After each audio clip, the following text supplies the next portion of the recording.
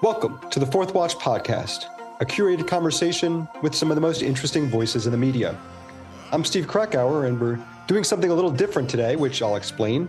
But we've got Glenn Greenwald, Tara Palmeri, Shelby Talcott, plus my friend JT.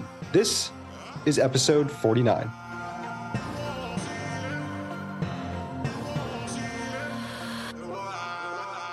I wanted to experiment with a different format for today's show, my thoughts at the top on a story, plus threading that story throughout the rest of the segments.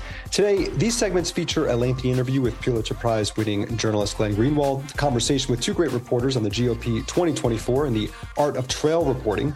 It's Puck News' Tara Palmeri, Semaphor's Shelby Talcott. Then we close it out with a segment called Temperature Check, getting the perspective of a real person, not just a media member, on some of the big issues of the week. Glad to have my friend JT from Dallas on at the end of today's show. But we begin with the corporate media's Hunter Biden original sin.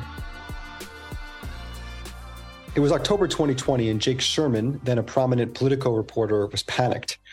I tweeted a link to the New York Post story right after it dropped yesterday. I immediately reached out to the Biden campaign to see if they had any answer. I wish I had given the story a closer read before tweeting it, tweeted out Sherman, then of Politico. My goal was not to spread information. My goal was to raise questions about the story, as I did in subsequent tweets, and see how the Biden campaign was going to respond. They later did respond. My account is clearly no longer suspended. I deleted the tweet. Now, you can see the utter panic from Sherman's tweet with the spelling and capitalization issues. And he wasn't alone. Kyle Griffin, a prolific tweeter who moonlights as a top producer at MSNBC TV shows, tweeted, "No one should link to or share that New York Post report." It's report in quotes. "You can discuss the obvious flaws and unanswerable questions in the report without amplifying what appears to be disinformation." I wrote about this in the very first chapter of my book, Uncovered. You can find it at readuncovered.com. How the media got cozy with power, abandoned its principles, and lost the people. You can see that the media wasn't overly outraged about the egregious overreach from Twitter and other social platforms against the media outlet because it itself had journalistic PTSD from 2016. There were two factors at the core of the media's relative silence on the matter: guilt and fear. The press truly believed they were partly responsible for Donald Trump's shocking victory over Hillary Clinton 4 years earlier, thanks to their coverage of her emails, the early, easier treatment they gave him during the primary, and more. They felt guilty. We're not going to make that same mistake again. Then there was the fear, the social media ostracization, the attacks from their colleagues. Maggie Haberman of the New York Times, who had worked at the New York Post, dared to link to the story early on the 14th, even though she was only questioning the sourcing of it. By the afternoon, she was trending on Twitter as MAGA Haberman for her supposed journalistic crime. But it went beyond the acceptance or downright cheerleading of suppression. Natasha Bertrand of Politico wrote a story called "Hunter Biden Story is Russian Disinfo," dozens of former intel officials say.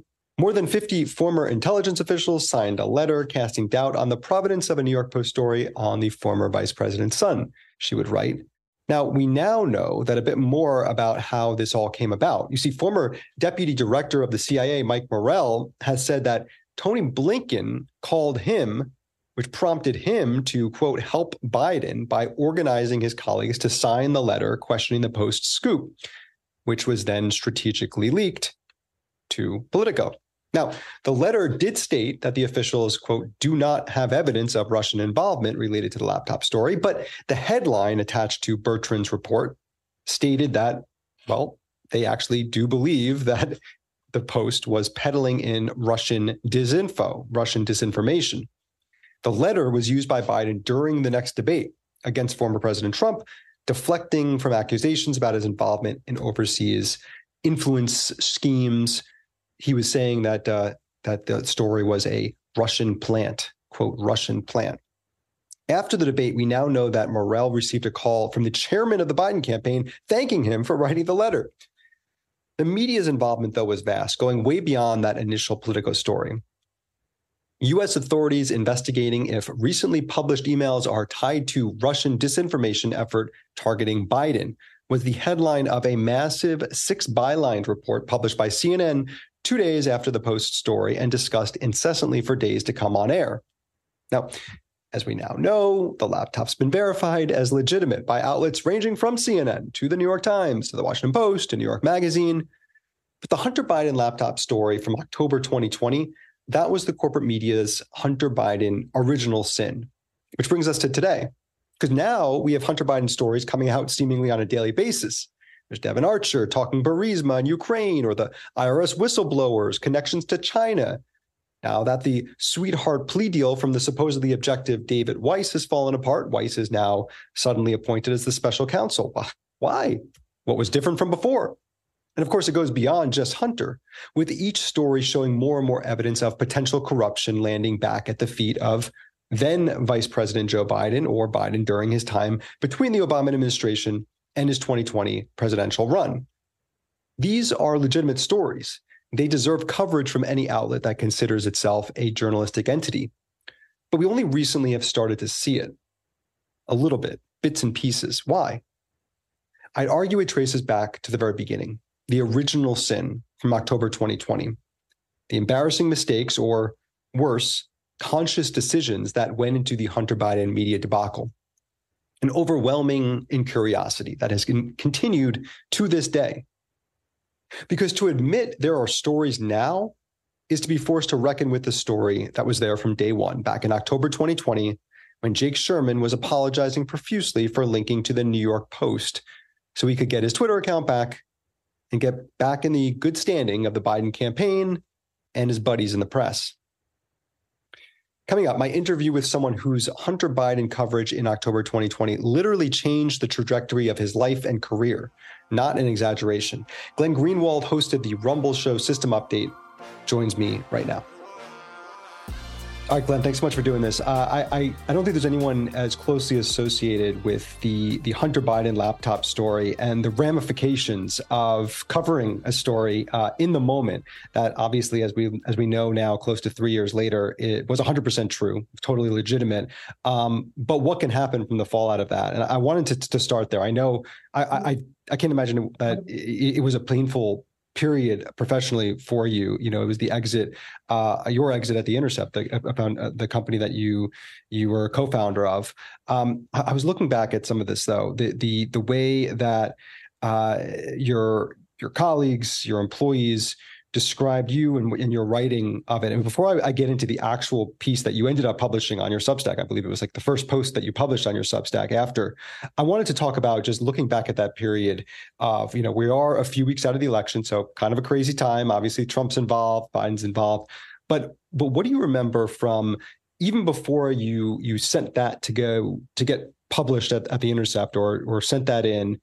What do you remember about that time in the media and in the political world? I think what was going on at The Intercept provides a microcosm for what was going on in the media generally. We had been pretty aggressive in the 2016 election cycle, including heading into the general election, about covering and reporting on all of the various releases about Hillary Clinton and the emails that had been published from her from the DNC and from her campaign manager, Don Podesta, which were published by WikiLeaks. We talked a lot about the significance of it. We built a lot on it. We were being very criticized at the time by a lot of Democrats, by a lot of liberals, readers of the site, people who had supported my work, that we were essentially helping Donald Trump's campaign by reporting critically on Hillary Clinton. And of course, my argument was at the time, which continues to be my view, that journalists don't think that way. Journalists don't decide what to cover and what to report and what to hide and what to ignore based on which political party it helps or hurts. That's not our role as journalists, and you shouldn't want journalists doing that. I think the reason so many senior editors at The Intercept, though, were comfortable doing that is because they assumed Hillary Clinton was going to win anyway, and that would kind of end up being inconsequential or could even establish their bona fides, like, oh, look, we were willing to criticize the candidate we opposed. And I remember the night when, in fact, Donald Trump won, people were crying inside the Slack channel and admitting they were doing so. And not only that, there were many of them saying, we need to apologize for the role we played. We were misogynistic. We should never have done this reporting. Now, the senior editors of The Intercept didn't go that far and endorse that, but they absolutely felt with, we all live in these social circles. And if you're a senior editor at The Intercept, someone who's been around left-wing media for a long time, the editor-in-chief, Betsy Reed, had come from The Nation. She went to Harvard. She lives in Brooklyn. All her friends are liberals or leftists or whatever. Same with Naomi Klein and people like this. You don't want to have people looking at you and thinking that you played a role in helping Donald Trump win, especially since you already spent 4 years doing that. Right. And so heading into the 2020 election, they were absolutely determined to make sure that they weren't going to make what they considered the same mistake. And that was true of journalists all across Washington and New York. I remember being most alarmed the very first time when outlets like the Washington Post promulgated new rules for how they were going to treat any leaks or any archives that materialized heading into the election. They were basically saying, ordinarily we would publish it. This time we're not going to do that. We're not going to report on it if we think that it comes from a foreign power. Like, why? I mean, if you're a journalist, the only question you ought to be asking is this information accurate? And is it in the public interest? You don't care where it comes from or the motive of the source. That has never been part of the journalistic equation before. And they started fundamentally revising what journalism meant in order to avoid doing anything possible to undermine Joe Biden. That was when I knew journalism had gone very, very radically and dangerously wrong. And then I began seeing that even inside the media outlet that I co-founded in 2013. Yeah, you mentioned Betsy Reed, her letter announcing your resignation. It's again, nothing personal against Betsy Reed from my end, but it's amazing to look at it now as a piece of history, as this time, describing it as, it makes good business sense for Glenn to position himself as the last true guardian of investigative journalism. But facts are facts. The Intercept's record of fearless, rigorous, independent journalism speaks for itself. It's like, well, maybe it once did. And then in a New York Magazine piece, deputy editor Roger Hodge saying that Glenn's idea of the Intercept was a chorus of Glenn's. It's like, well, how about not a chorus of Glenn's? Maybe just one Glenn, just Glenn being Glenn, and so I use that as a way into the piece itself, because I have to say, I went back and looked at it this week. You go to great pains to be extremely careful and precise in a very lengthy piece about what we know and what we don't know and what we've learned. It is not even though it did all turn out to be true, as far as we know from what the reporting was from the New York Post, and has now been verified by outlets like CNN and the New York Times. It was very careful about how it went about it. But you look at that piece and this idea you describe as these journalists desperate not to know, which you write about in the article, and also obviously was your experience at the OM publication. Where do you think, obviously, yes, some of the scars from 2016 play a role here, but what about that in particular, that moment where they had to make it about this Russian disinformation effort or something, just pour something on it? Where do you think that really came from? Why was that the breaking point there? What was so amazing to me was this idea of a chorus of Glenn's. The reality is, if you go back, I co-founded The Intercept with two other journalists, Laura Poitras and Jeremy Scale, and we were all saying the same thing, which is, Laura and I in particular had the most important story in journalism at the time, which was the Snowden archive. We would have only left what we were doing. I was at The Guardian. She was working with Der Spiegel and other media outlets around the world, as was I, in order to create an outlet that we really thought was going to make a difference. And the idea was, we're going to be different than all other media outlets. There's no reason to create a new outlet if you're not. And in particular, we're going to be very adversarial to the U.S. security state and to the claims they advance through anonymous leaks unaccompanied by evidence. That's what not only Russiagate was, but that was so obviously what this claim was, that the Hunter Biden laptop was, quote, Russian disinformation. There was absolutely no evidence for it. It came directly from 51 former members, the leaders of the U.S. security state, the CIA, Homeland Security, under both political parties. And if there was anything we ought to have been skeptical of as The Intercept, just in terms of our founding values, it would be that. And this idea that The Intercept has these really high editorial standards, which is what I was told when they wouldn't let me publish my story, even though I had a contractual right to publish stories without any editorial intervention unless I requested it, was so amazing to me, because 5 days earlier, the 5 days before I wanted to publish that article, they published an article by Jim Risen, whom they had hired from the New York Times, basically to counterbalance my Russiagate skepticism. He became a fanatical Russiagator, right? Accusing Trump of treason and just the most deranged maximalist accusations.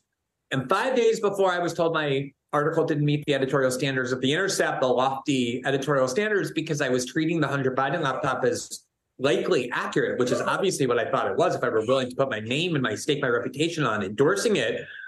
They had published an article by Jim Risen giving credence to the view that the Hunter Biden laptop was Russian disinformation. It's something that we know is completely false. Every major media outlet, after Biden was safely reelected, admitted they were able to authenticate it, could prove it was genuine in every instance.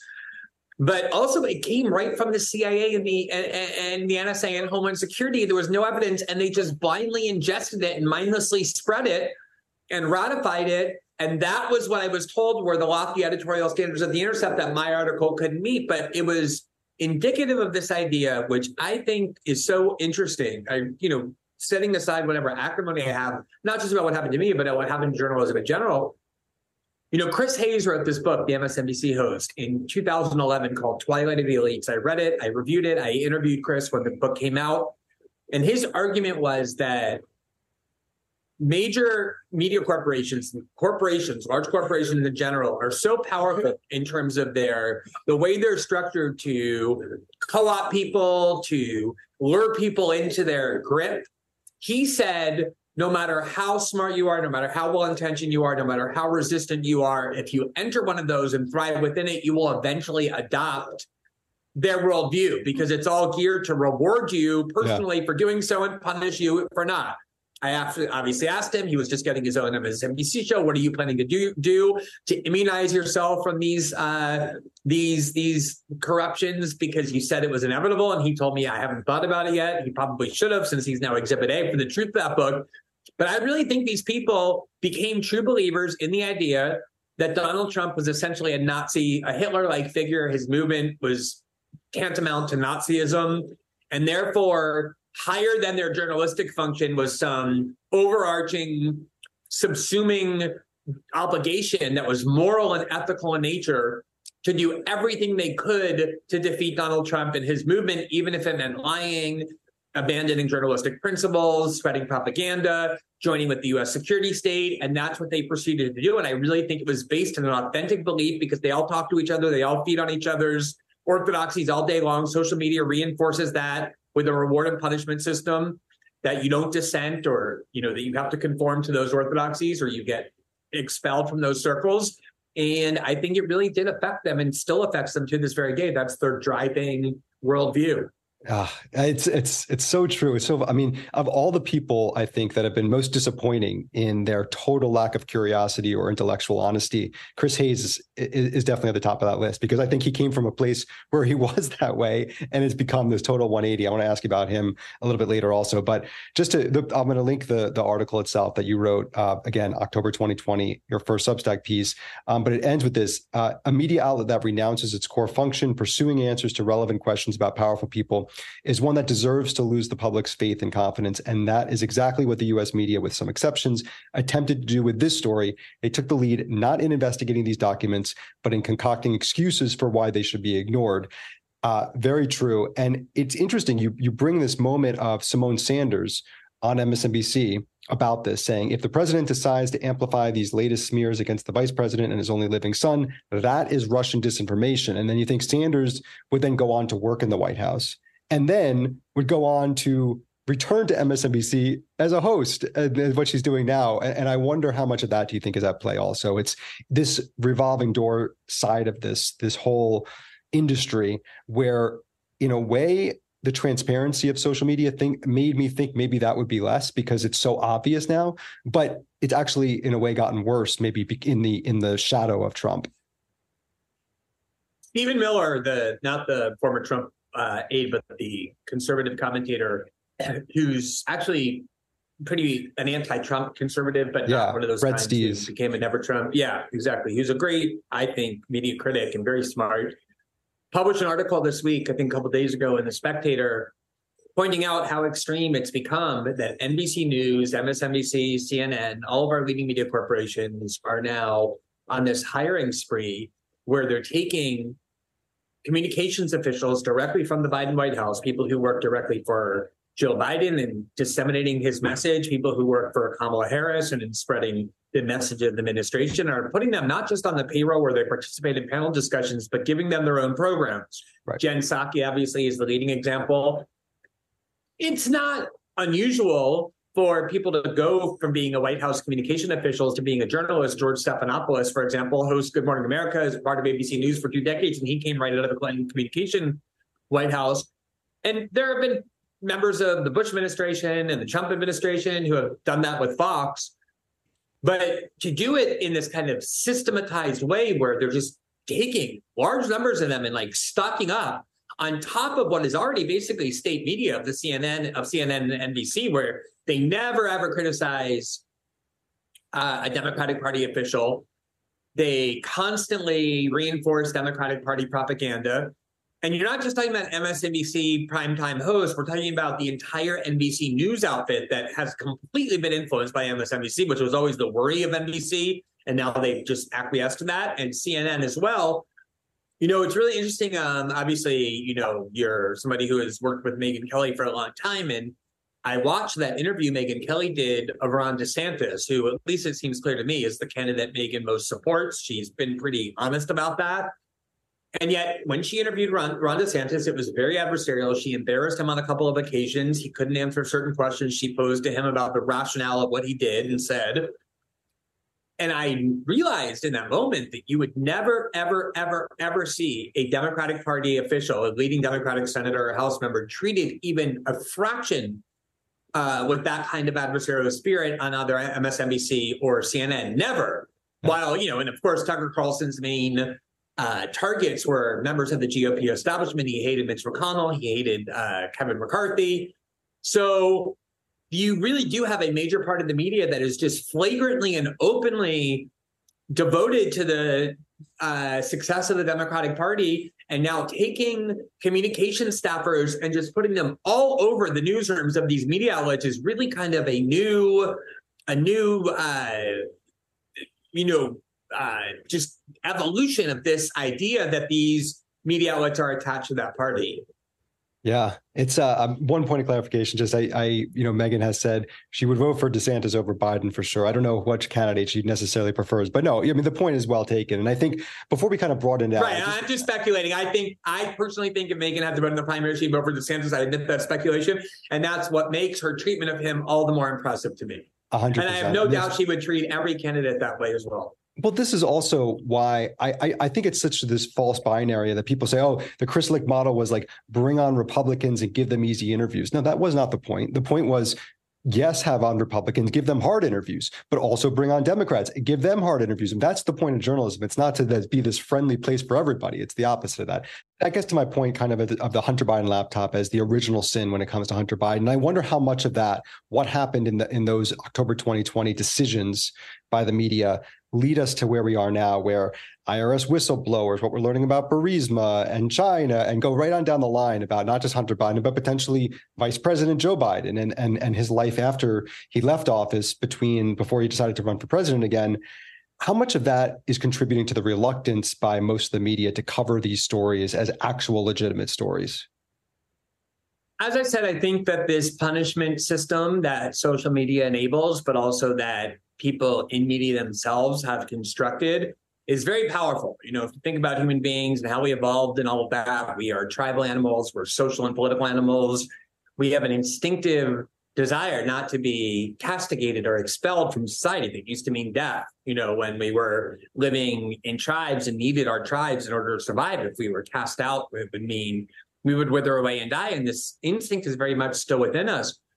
I remember we were talking earlier about how anybody who brought up the Hunter Biden laptop and the things that it revealed during the campaign were accused by Simone Sanders, by Joe Biden, as he did in the debate, of being basically an agent of the Kremlin, doing the Kremlin's bidding. And I remember that one journalist in particular, the only journalist who did it in corporate media, Bo Erickson of CBS News, asked Joe Biden about these business deals that Hunter Biden clearly was pursuing in the name of Joe Biden and the evidence that Joe Biden was at least aware of them, if not participating in them. You can go back and look and you will see that the media, not just Democrats, but the media, there was no difference, obviously, castigated him as being basically the final step of the Russian campaign to try and infiltrate and influence our elections, because he was giving voice to these fabricated allegations. And that creates a huge incentive. Other journalists see that. Why would you want to step out, especially if you're a younger journalist or somebody who isn't quite of the stature with an audience that would let you survive no matter what, be independent. In a media environment where jobs are collapsing and layoffs are common, if even one day you step out of line and Twitter turns against you, liberal Twitter turns against you, and you get branded all sorts of things, and they publish articles about you that are attached to your name in Google, that becomes a very easy way that any editor with 27 applications on their desk can just throw your name away, because why would they want to hire somebody who's been called a fascist or a Russian agent by the media? That really keeps them in line.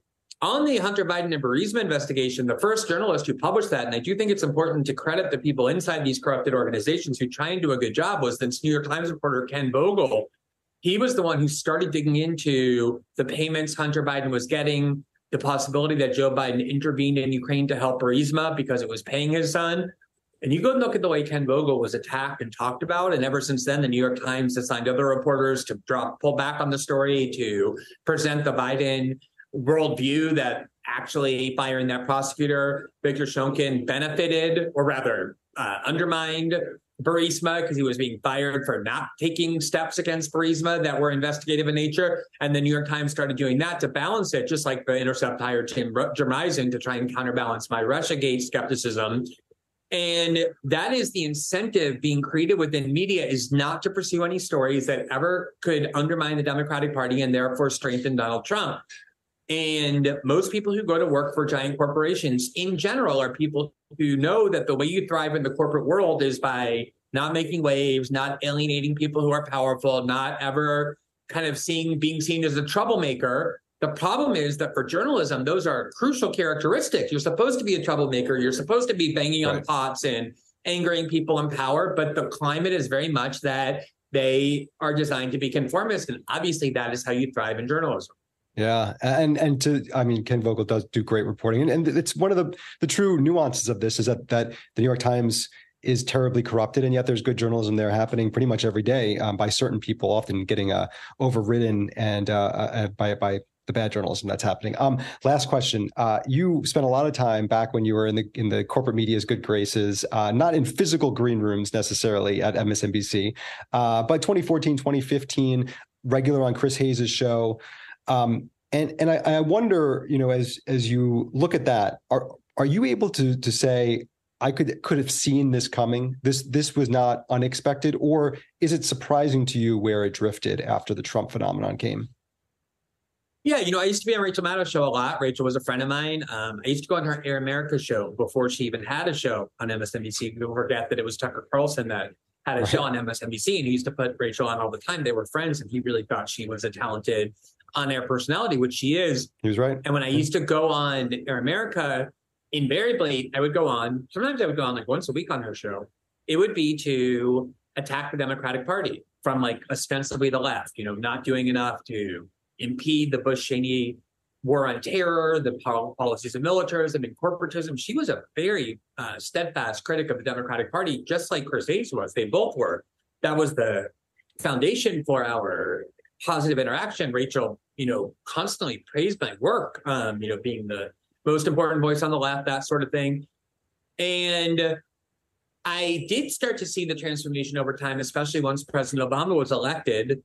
And they started looking at the Tea Party and this kind of what they viewed as extremism in the Republican Party, the same way they now look at Trump, although not nearly as much, but still on the same path. And they started concluding that their role was to defend the Democratic Party, whereas they used to be vocal critics of it. And it happened to coincide with the fact, and I remember Chris once told me that when you're a host, and you obviously know this, that you don't get show by show ratings, you get segment by segment ratings. Yeah. And he could, usually, yeah. And he told me he could see if he put someone on the air like me or anybody to criticize the Democratic Party for any reason, you could see the people clicking off. And the incentives, you get a $2 million contract, and then you want to renegotiate it for a multi-million-dollar contract. You want to buy a second house, and you have a mortgage on this weekend house in the Hamptons, and you don't want to lose that. And the reality is that what saved their job was Donald Trump. You can go back and look at 2015 articles, 2016 articles. They were all saying it's just a matter of time before Chris Hayes gets fired because no one was watching his show. That was true for a lot of them.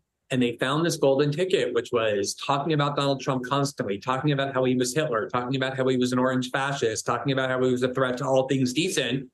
And they watch their ratings go up and their fortunes expand. And it takes, I think, a rare character, somebody with a lot of strength of character and purpose and values to resist that and to say, more important than how much money I'm making is how good I feel about what I'm saying and doing. You know, how much kind of pride I have in it, how it sits on my conscience. You know, I always used to say like that and I still do, that the happiest person I know in the world is Edward Snowden. And I once talked to him about why that is. And he told me because every night when he goes to bed, he gets to put his head on the pillow, knowing that at his moment of truth, he sacrificed his own self-interest, even his liberty. We thought he was going to prison for life in order to do what he thought was right, which was to reveal the truth to his fellow citizens. So for me, that's invaluable. And again, Chris was the one who wrote the book explaining why very few people are able to do that. Glenn, one of the best journalists working today. Thank you so much. Hey, it's great to talk to you, Steve. Thanks so much for having me on. Thanks to Glenn Greenwald. Always great talking to him. Before we get to the next segment, I want to tell you that the full Fourth Watch podcast is always available exclusively for paid subscribers on Substack. You get a whole bunch of extra content from original deep dive columns called Rabbit Hole to the full podcast each episode. Check it out for just $5 a month, $50 for a year at fourthwatch.media.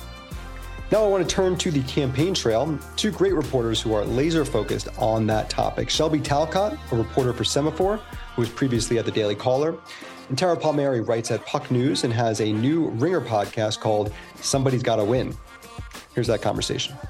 I wanted to start because I think that there's something about trail reporting in particular that, you know, my complaint a lot of times with the media is how out of touch they can be with the general public. And there's something about trail reporting that actually kind of upends that in a lot of ways. You're actually out there among the people, talking to people. And so I'm curious about that, especially as we get into the real heat of the next 15 months of this crazy, chaotic election that's ahead.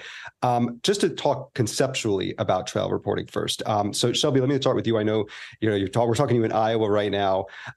What is that like? What are you seeing that maybe you're not getting if you're sitting on a set in New York or DC?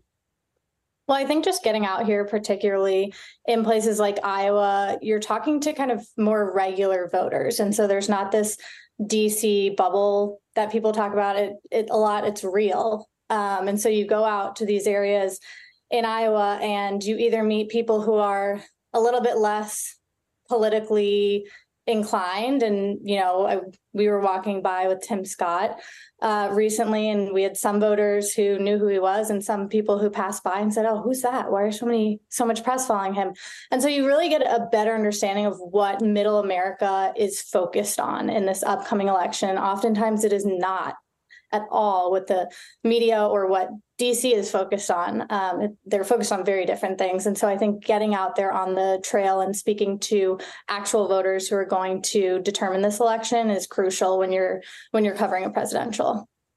Yeah. And Tara, I know you've been on the trail and also some of the more recent reporting you're doing is kind of on the ins and outs of like the DeSantis campaign and who's in and who's out. I saw in Iowa recently, there was like some sort of brawl happening or yelling match between the DeSantis folks. And I guess it's kind of a microcosm of this as well. And I wonder what you think of, trail reporting versus what even the people who are running these campaigns, who have spent a lot of time among, DC and in the media, where the disconnect is there and kind of what's the differentiating factor when it comes to, what real people are most curious about. I agree with Shelby, but I think a lot of these states that we zero in on, like Iowa, New Hampshire, and South Carolina, they decide candidates, but they're really active participants in the political process. I don't think most people are. So I don't know that they are necessarily like the best indicator of the national pulse when it comes to a general election. And like you talk to someone in New Hampshire, they know so much about the political discourse going on. They know about the candidates. Same in Iowa. Like they have pride in the fact that they have this kind of power over the political process. But I think outside of there, a lot of people are just like tuning out the indictments, tuning out the candidates. I bet you most people do not know who Vivek Ramaswamy is. They don't know that Francis Suarez is in the game. They don't know. And I think like we as journalists overestimate that. And some of that is because we're on the trail, right? For me, like what I gathered when I was in New Hampshire, this was in May, and it was like right after Ron DeSantis came out of the gate. I'd been doing a lot of reporting from people who worked for him that kind of warned me, like, this guy's not ready for prime time. He can't manage an operation. He's kind of it's like he's a bit of a tyrant. He only listens to his wife, but he just doesn't have that political magnetism, that it factor. And I had to see it myself, right? Like, people can tell you what a person is like. I've seen him on TV. Yeah, he's got like some memeable moments. He does this like head cocking thing. His laugh is horrible. He swipes his nose all the time. He's got all these just like pics that could be memed very easily and just make him seem very unlikable.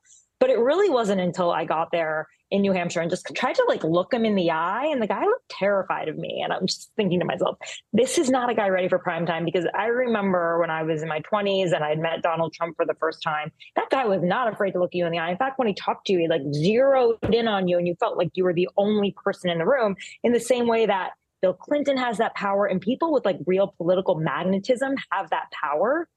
And I didn't get the vibe from DeSantis. In fact, like, I went all the way to the State House and tried to interview him there, and he fled. Like, just give me a few questions. Like, you can't be afraid of me. You had a big press corps out there, and obviously they've shifted their, position as of late, and now they're doing interviews with NBC and they're letting him talk to the press. They're not being complete assholes to us. But it's just like, I was like, this guy is not ready. And that's the kind of thing you find out on the ground. And this is what people in Florida had been saying all along.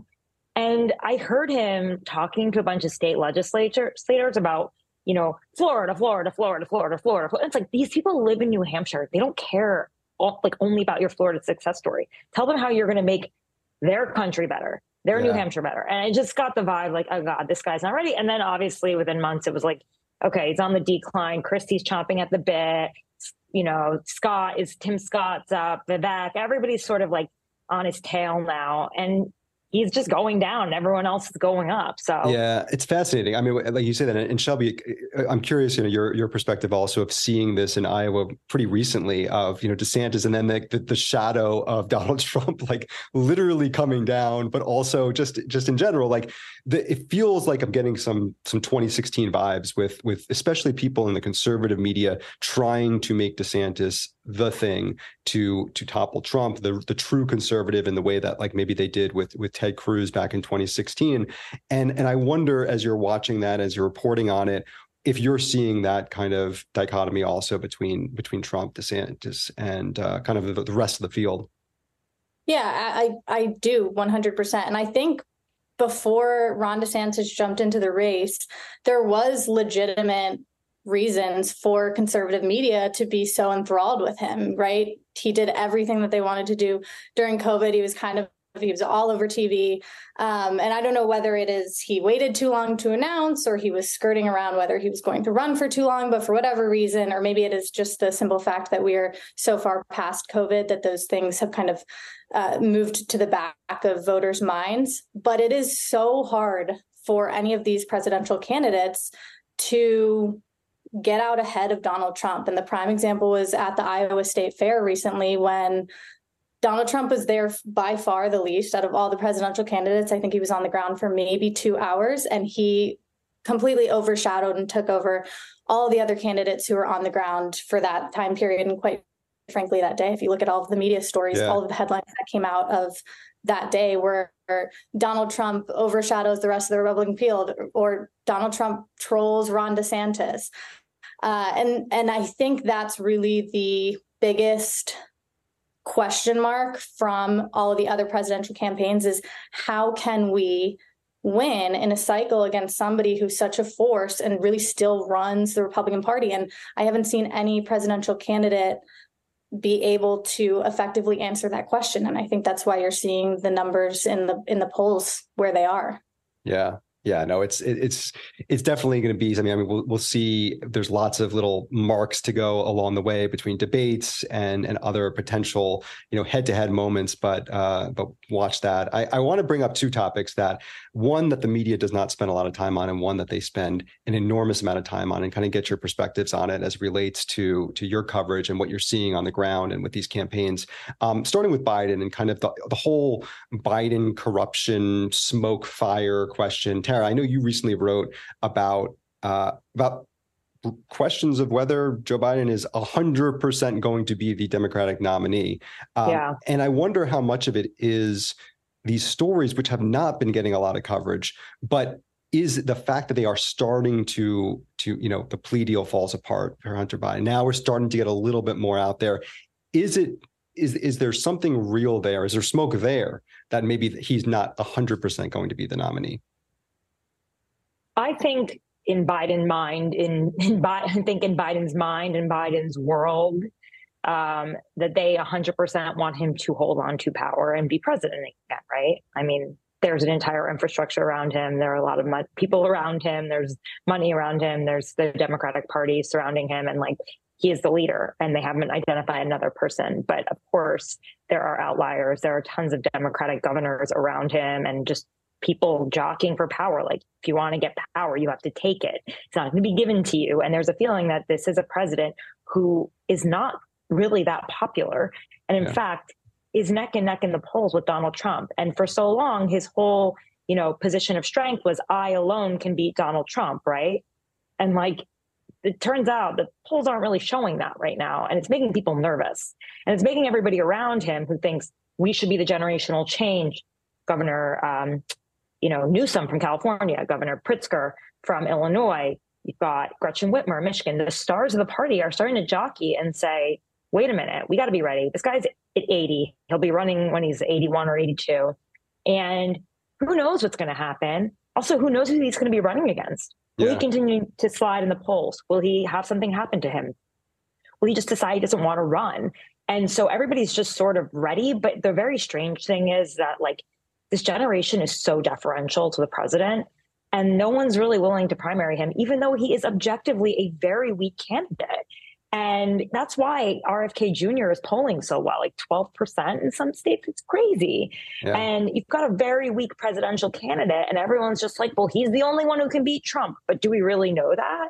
We don't. And will he be running against Trump? Looks like it. Seems who knows? That way. Yeah. But what if he's running against someone who is a generational shift from him? And just, there are a lot of question marks going on right now.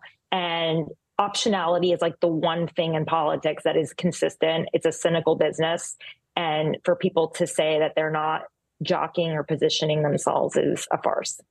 Yeah. And Shelby, kind of dovetailing on that, I wonder how much of this Biden corruption story, the real ins and outs, Hunter Biden, the IRS whistleblowers, are the voters on the ground who are not necessarily super politically engaged, interested in that? Is that something that's driving people's potential thoughts on the election? I don't know how much voters who are less politically engaged know the ins and outs, the specific details of the situation. But I think generally, even Republican voters who maybe aren't, reading the news every single day, still by and large believe the broad theory that the DOJ is politicized, which we've seen every Republican presidential candidate back up Trump, which, is a whole other conversation of we have all of Trump's opponents continuing to essentially support all of these beliefs that he has injected into the Republican Party. So, yeah, I do think in a broad sense, even those who are not necessarily paying attention to the specific details still believe that general idea that the DOJ is politicized, that we have all of these problems with the FBI, that, X, Y, and Z need to be completely revamped. And that is a big theme that Republicans are hitting on. And when I talk to voters, it is something that they're interested in. Is it number one? Is it number two? No. But is it top five? Yeah, for sure. Yeah. Okay. Well, how about then on the other end of the spectrum of terms of general corporate media interest, January 6th, the focus of essentially 2 of the 4 indictments on the Trump side. How much do you think that's going to play a factor in where people fall and it comes to what people are interested in on the ground? In a primary, I don't see it affecting virtually at all. And maybe Tara has a different point of view in this. I haven't been to as many, Chris Christie events, which I think could probably garner a different set of Republican voters. Yeah. But I never really hear voters talk about January 6th or bring it up on their own. They'll discuss it if they're asked about it. But by and large, when you get out here, it seems to be, okay, yeah, this was a bad thing, but it was also a DC thing. It happened a long time ago. I'm worried about the economy. I'm worried about my gas prices. And so I don't think it affects it in a primary. Do I think it affects it in a general? Yes, because my big question when it comes to Trump, and I've asked Trump's campaign this, is how does he get those independent voters, or how does he get the voters who voted for Biden last time around? And it seems like things like January 6th only harden the lines of support. Yeah. I have to agree. I mean, I think it's also interesting I think it's also interesting how frequently Hunter Biden comes up in conversations with voters.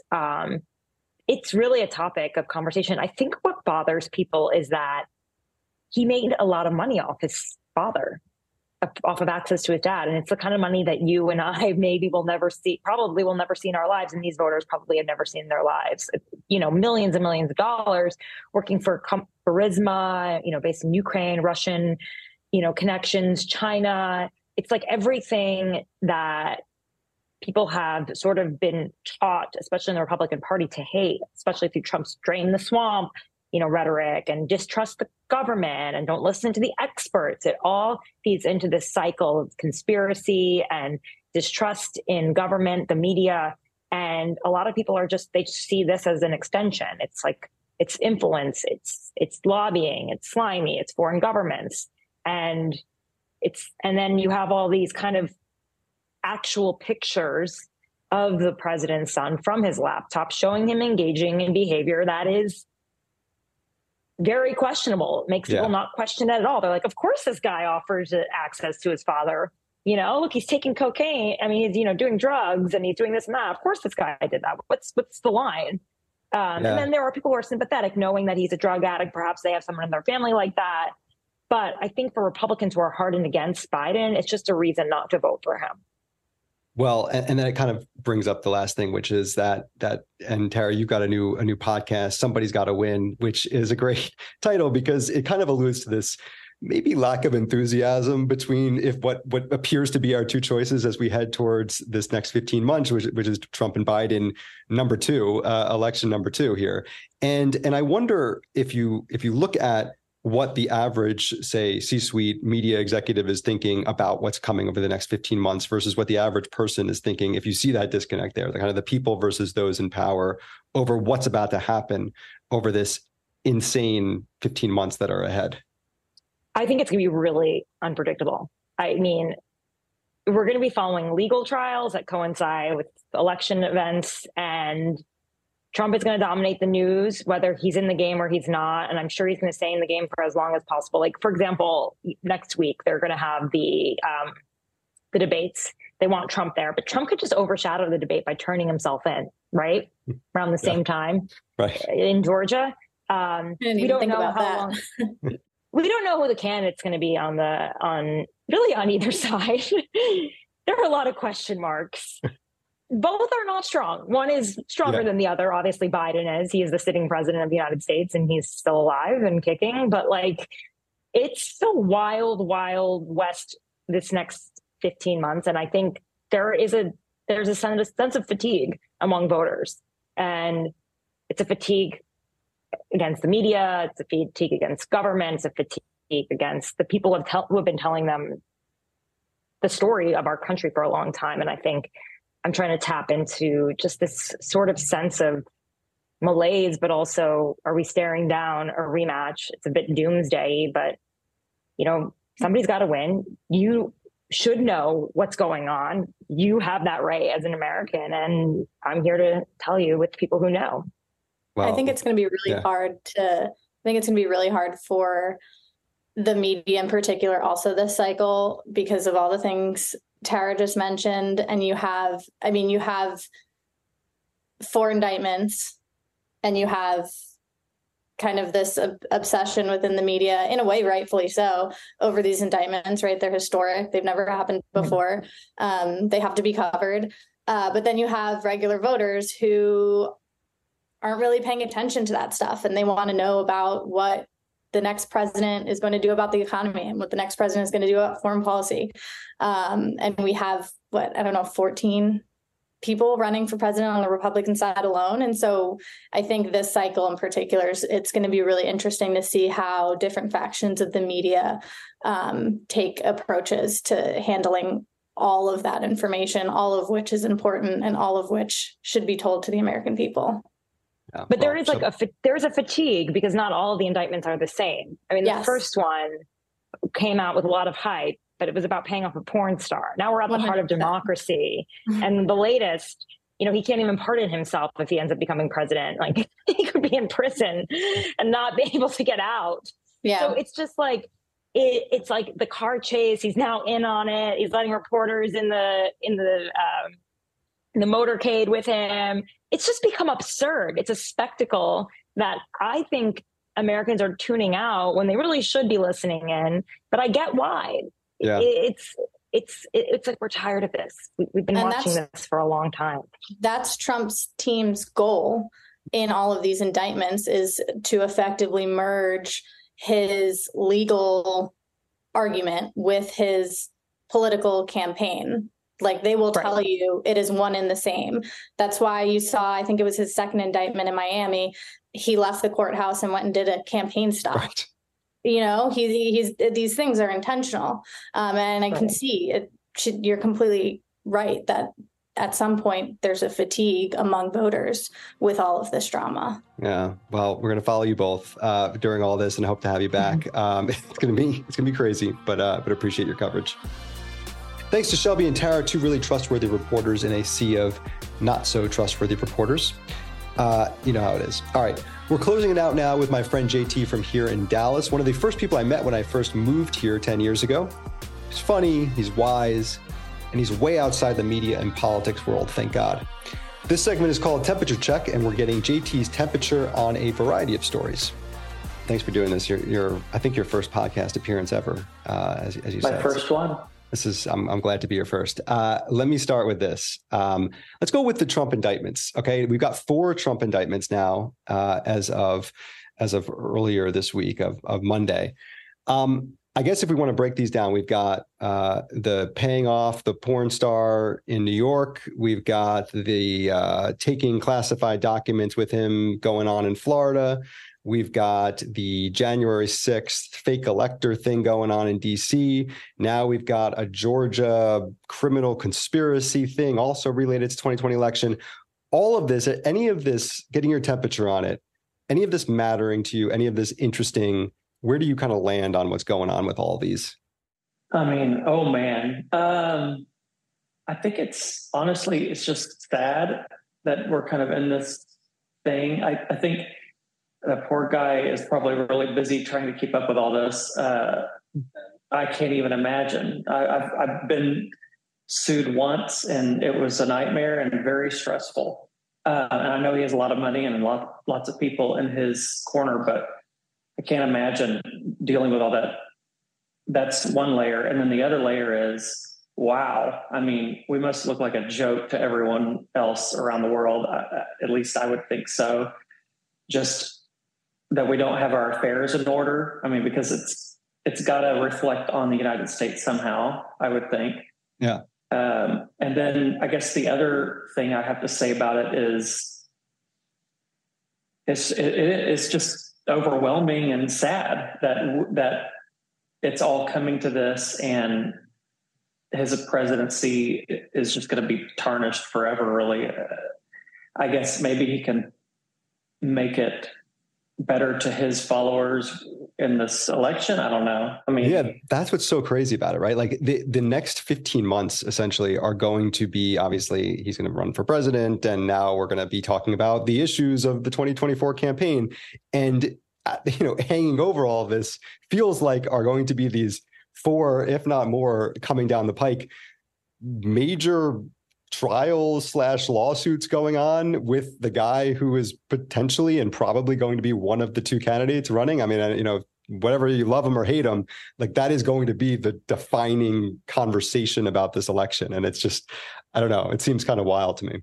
It is wild. And I mean, the craziest part is that some people are grasping onto it all and they think it's a good thing that he's fighting the fight and everything, because I guess they like conflict. And I think that this will make him shine better to a lot of those people. For me, I mean, I'm just looking at it and it's kind of all disgusting, because now I know that that's all we're going to hear about. Yeah. And it's going to overshadow the election. I mean, it has to. And I mean, you know, just as well as I do, that when a big story like this breaks, it's just robots talking about it for 24 hours a day, 7 days a week. And that's all we're going to hear. We probably won't hear the good things and the bad things from the presidential election. It'll just be overshadowed by all this that's going on.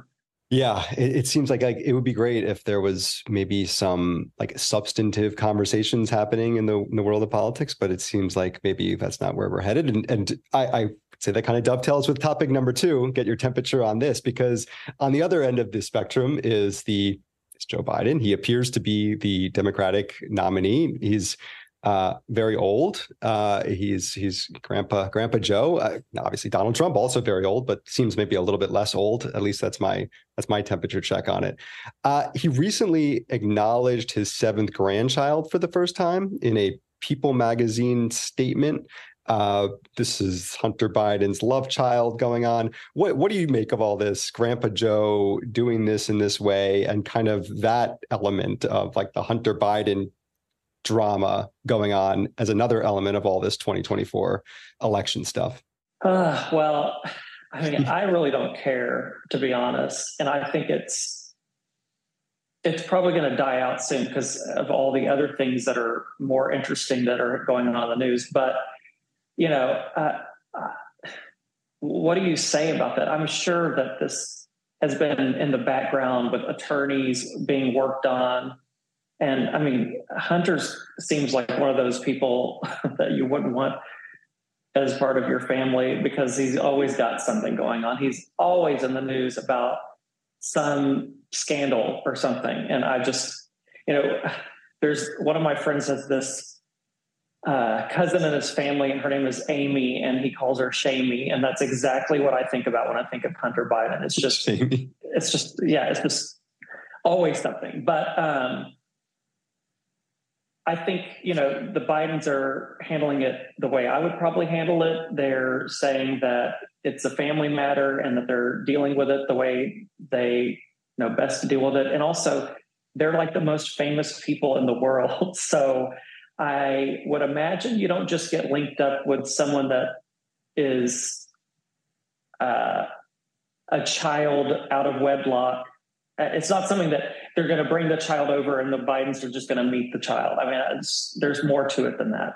So I don't know. It's honestly laughable that's even in the news, to be honest, in my opinion. I mean, who cares? Yeah. Well, it's funny, Shamey. Hunter is Shamey because like he went and had all these issues, obviously the drug problems and, you know, the sexual deviant things going on that were related to the drug problems, whatever. Okay. He left, he went to go paint in California, and now he's essentially or actually living in the White House, spending, you know, every weekend with the president.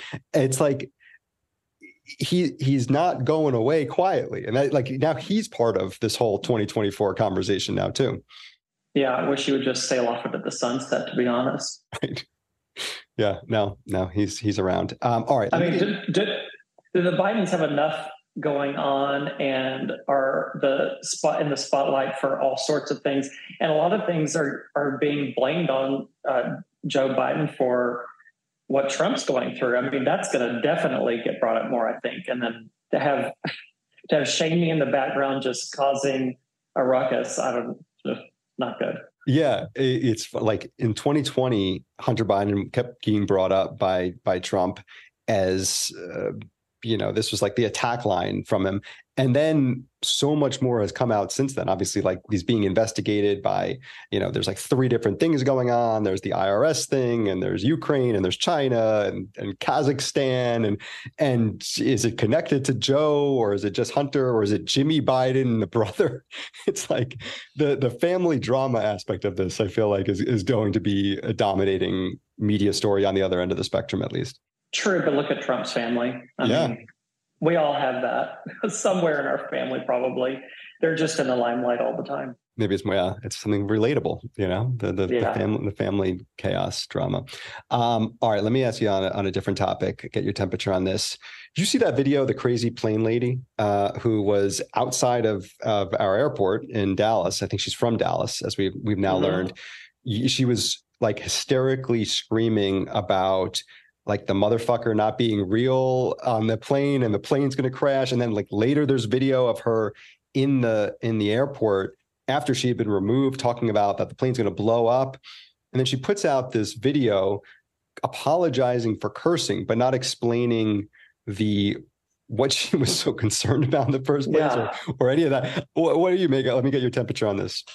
I can't tell you how many times I've had a little too much to drink. Maybe she had some pills in there too. And have said some crazy stuff before. That is next level, though. I think we can all agree.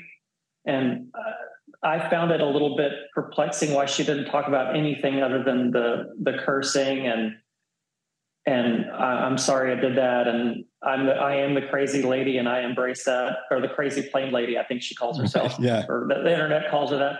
And yeah, it was kind of weird. I don't get it. And I mean, she can't be. Or maybe she can't be Looney Tunes. I mean, it appears that she has a nice home and she's got a great job. But this is why I always pay for first class. Keep that drama in the back. My God. I was going to say, yeah. Yeah. So, okay. So you're thinking maybe alcohol and pills and all right. So yeah, I mean, she's a 38-year-old marketing executive. If we are to believe that the person who's apologized is the person from the plane, which she does not really look like her. No, she didn't. So I don't know. But yeah, I guess she cleaned up really, really well. And the video seemed kind of phony to me, to the apology video. But, I guess if I were in the same situation, I would make myself do the same sort of video. I think I'd be a little bit more genuine with how my reaction, but I don't get the whole thing of her not addressing what really was going on, unless it just literally, what if she doesn't even remember it? That's what I was thinking about. Right. If she just doesn't remember. I mean, obviously it's on video, so it's hard to deny the things that were taken video of, but maybe she just doesn't remember the whole thing and why she freaked out. Yeah. Maybe the aliens are coming. Well, not to get, ghosts, aliens, like what is where is her head at? And you're right, though. I mean, maybe it's just like, maybe it's something that she does sometimes, maybe if she has too much to drink or mixes, like, she's like, oh no, I've been accused back from my college days of like going off a cliff. And like, when I go off a cliff, I have no recollection of it, And so I can't be accountable for that. I know I get a little bit meaner, I've long been past my off a cliff days, but maybe that's the situation. Maybe she just doesn't have a real explanation of it, but I want to know what she thought was going to happen to that plane. Maybe she knew what was happening and maybe we're all just like, on the outside. Maybe that's why she didn't address it. Or maybe she was just really upset because she had to go to Orlando. Is that where she was going? Orlando? I believe so. I mean, it was Florida. So yeah, I probably have a few drinks in me before I got to Florida too. All right. Well, we're going to stay on that one. Let me end with this. Lizzo, it started as like one story. Lizzo was fat shaming her backup dancers, and then they're going to sue her for some sort of harassment. And they were like, she was working them too hard, her and her team. Now we've got like racial elements to it. We've got these weird things being forced to do sex acts in Amsterdam with bananas. It's gone totally crazy. But I guess I'm curious where you stand on it. Lizzo, big pop star, I would say universally positive stories about her until like the last week or so. And then it's just been this flood of stuff. So what do you make of it all? Again, I hate to be a broken record, but who cares? I mean, this is like Ellen DeGeneres 2.0. Yeah. It's, who knows if they're true? I mean, probably Amsterdam. Hello. I mean, Things happen in Amsterdam. Were the people forced to be there with her? I don't know that many people of a great net worth or fame hanging out with their employees. I'll say that much. I mean, and I wouldn't want anyone to come to my office especially, or not my office, but I wouldn't want to hang out with my employees after hours in an environment like an Amsterdam nightclub that was all nude. I mean, that just sounds like chaotic and not good. But the other thing is, I'm not a fan of her music, so I guess I can speak very plainly. It sounds like the classic, I want what you have and you're famous, I'm going to come after you. And let's be real, I don't think fat shaming dancers is a thing. You can't be a fat dancer. Or I don't think you can. I'm not a dancer, but how do you perform your job if you're... Now that's interesting, but there is like a thing where she seemed to be, I think there was a Netflix show or something, I have to dig more into this, where she was like doing a kind of touting her fat dancers, I guess. I mean, that was a hook of it, is like, look at me and all of my body positive dancers, you know, even we can dance like the best of them or something. I don't know. Well, I think ever since Lizzo came onto the scene, we've seen larger women bearing their souls at the pool. And I get that there's a body positivity thing, but I'm not going around showing my body off. And I would prefer if everyone just kept their swimsuit, you know, one piece. That's more in line with what I want to see. Bearing their souls. Yeah, I mean, well, yeah, kind of. But that whole thing sounds a little sus to me. Yeah. About the lawsuit and the allegations. And again, they're all allegations at this point. And what kills me the most is people going off the rails when someone files a lawsuit and then everyone assumes that this person is guilty. And I mean, to Lizzo's defense, we don't know. We weren't there. You're kind of you're on the Lizzo side here in this. The dancers are coming after her maybe for, you know, they want to be her. Again, she's not my cup of tea, but I don't buy the whole thing. I really don't. All right. Well, Trump and Lizzo, innocent until proven guilty. Okay. Both of them. Yeah. We can agree. That's where they intersect. I think so. I mean, Trump needs to worry a little bit more than Lizzo, I think, at this point. It's true. Different scales. JT, always good getting your temperature. Nice talking to you, Steve. All right. That was fun. Thanks to JT, to Glenn Greenwald, Tara Palmeri, Shelby Talcott. Thank you for joining me today. And remember, Fourth Watch, not just a podcast, also a newsletter. You can subscribe for free at fourthwatch.media. Join me. Let's build a better media together. Back soon. Stay safe. Talk to you then.